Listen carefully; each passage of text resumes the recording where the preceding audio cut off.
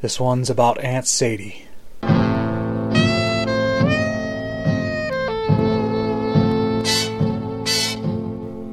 It's about the worlds she flies between. It's about the green witchcraft and the green peril, and the green skin that hobgoblin warlocks peel off clones of themselves so they can make leather vests that match their own complexions flawlessly. When they ask you, tell them this one's about the greens. Aunt Sadie's greens. Lupo's on Cherry Street is your standard tavern. The ale's flat, but at least the serving wenches have thick heads of foam. If you hold still at the bar long enough, you'll get propositioned by some group of adventurers who just met each other for the first time. They'll invite you along to raid the tombs of Atuan or the lost caverns of Sojkanth. I turn them down politely. Then I send word by carrier pigeon to my old friend Sally, who lives in the lost caverns. Let her know a fresh bunch of humanoids is on its way. Even though it's in the human settlement of Corndale, Lupo's is the kind of place where a legless, shriveled goblin witch can pull herself through the doorway hand over fist and not really stand out in the crowd. That would be me, the goblin witch, Sadie. I don't like to say exactly how old I am, but I've aged about as gracefully as a ballet performed by toads. A ballet of lifeless toads brought back from the dead to dance for the amusement of some heartless monster. An orgy of dancing toads and swans brought back from the dead, croaking and hissing in a grotesque parody of Italian. Sorry, that's probably hard to picture. I can raise them again sometime if you want to see what I mean. The owner of the tavern is a stout, squat creature who passes for human named Georgia Lupo. She didn't do her homework if she thought a name like that would fit in with the humans. Whoever heard a name like Georgia? I wouldn't be caught undead in her place, except she's my biggest buyer of leather and hides. She knows I got quality goods at cheap prices, and she doesn't care who used to live inside the skins before I tanned them. I shouldered my way past the cockeyed minstrel and knocked on the office door. Yeah, what do you want? I got a cart full of hides outside for you to make an offer on.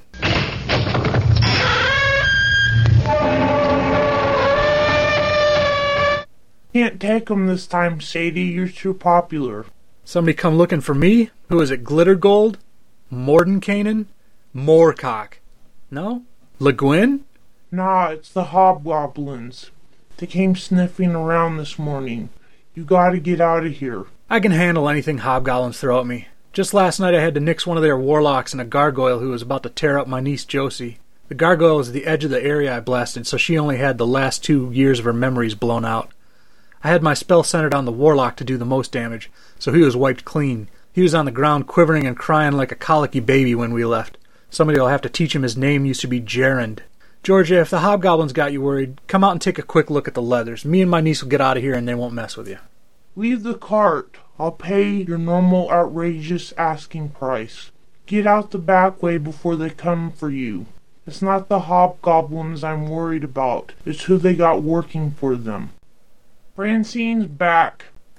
They must have put a spell on you to rattle you that much. I buried her myself. There's no way... Look, don't take my word for it. You can see her handiwork for yourself. Lupo stepped out to the main chamber of the tavern and I followed. She pulled the cockeyed minstrel off the floor. I figured somebody had cured the kid's eyes and Lupo mistook that for a big deal. That wouldn't mean it was Francine who did the cure. I would have cured him myself if the twerp hadn't written that song about me. Lupo pried open the minstrel's eyelid. I heard a from the empty hole where his eye used to be. Lupo pulled him into the lamplight so I could see better. Deep at the back of the kid's eye socket was a rooster's beak, complete with tiny eyes on the sides of it and a fleshy red coxcomb on top. I said, that does look like Francine's style, but it's a cheap parlor trick. Don't worry about it, Lupo. Anyone could, I went quiet because the rooster had poked out the minstrel's eye socket and started talking. Sadie, if you're hearing this message, this is Francine. I'm coming for you. That was not right what you did with the bedazzlement spell and the flail and the burying alive. You couldn't use some flail from the market or borrow one from your brother? You had to use the flail I gave you for your 78th birthday. That you should be so insensitive as to flail me with a gift I gave you, that pains me, on more than one level. Anyway, I owed Vorfalak a favor. He's trying to get his protege set up as the next Hobgoblin Emperor.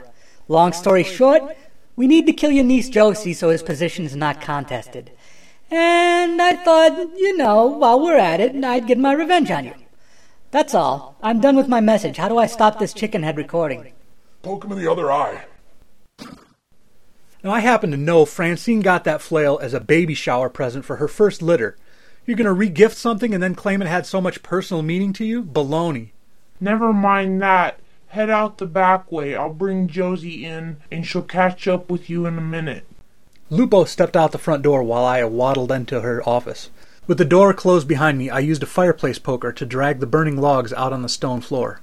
I pried up the biggest stone under the fireplace and tried to crawl down Lupo's secret tunnel without burning my hands on the hot stones all around the entrance.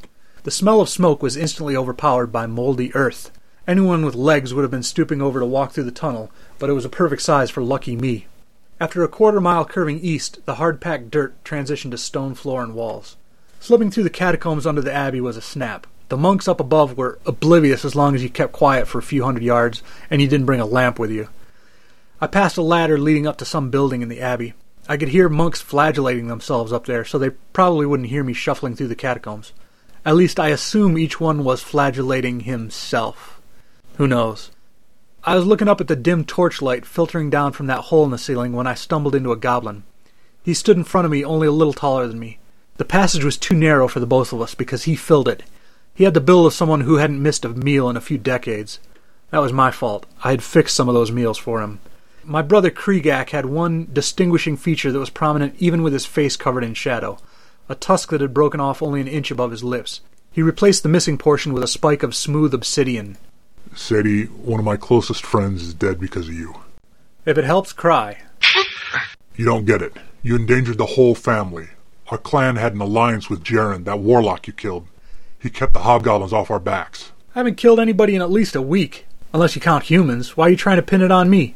He's the one you stopped from arresting Josie last night. You wiped his mind so completely he can't even feed himself. Hobgoblins don't have much of a health care plan for the disabled, so they offed him. What'd they do, drag him out in the woods to die like your sons tried to do with me? Hell, even that'd be too much effort for hobgoblins. They dragged him as far as the smokehouse. Here, want a strip of warlock jerky? Thanks anyway, I had a big breakfast.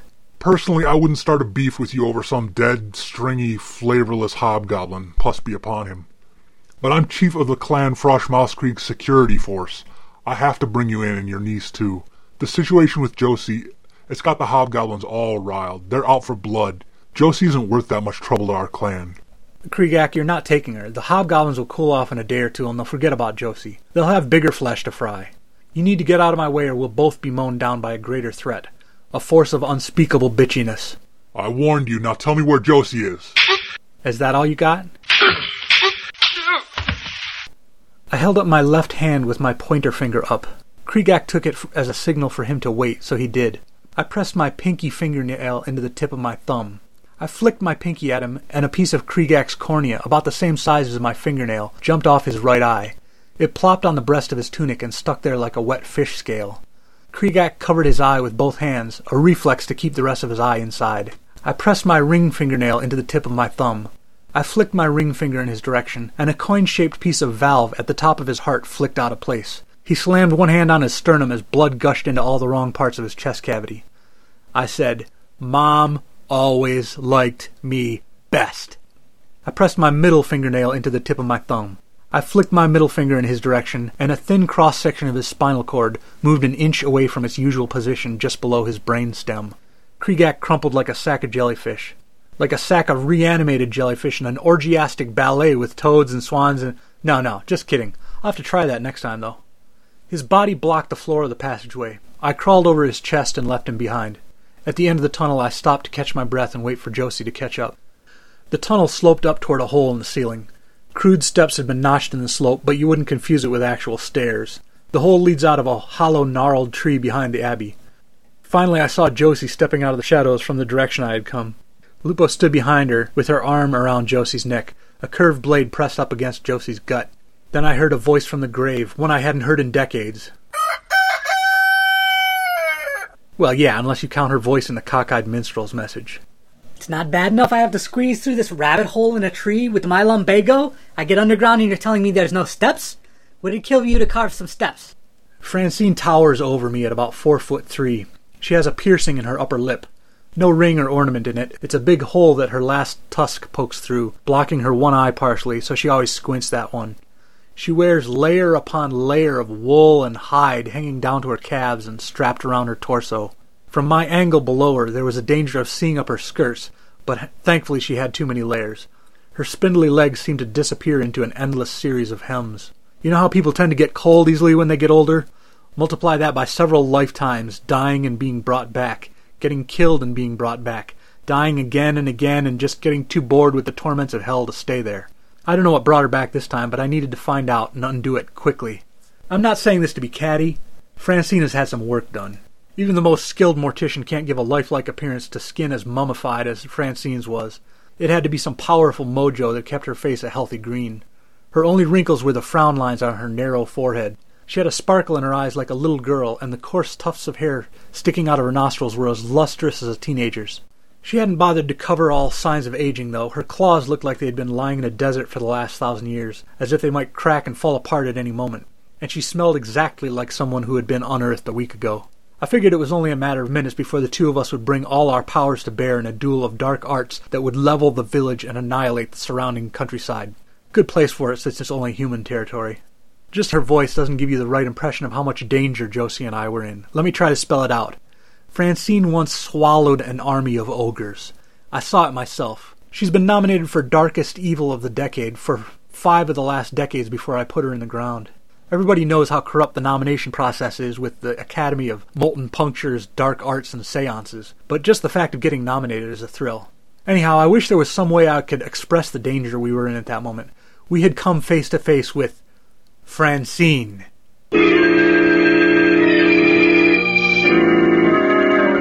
Wait, even better. Let me try it again.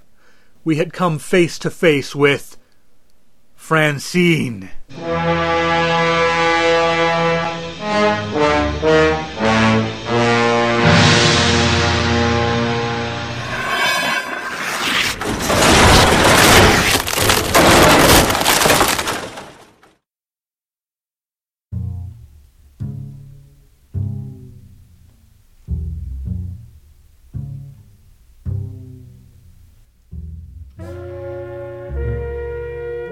You've been listening to Aunt Sadie's Greens, Chapter 12 of Brazen Hearts, fresh on sticks.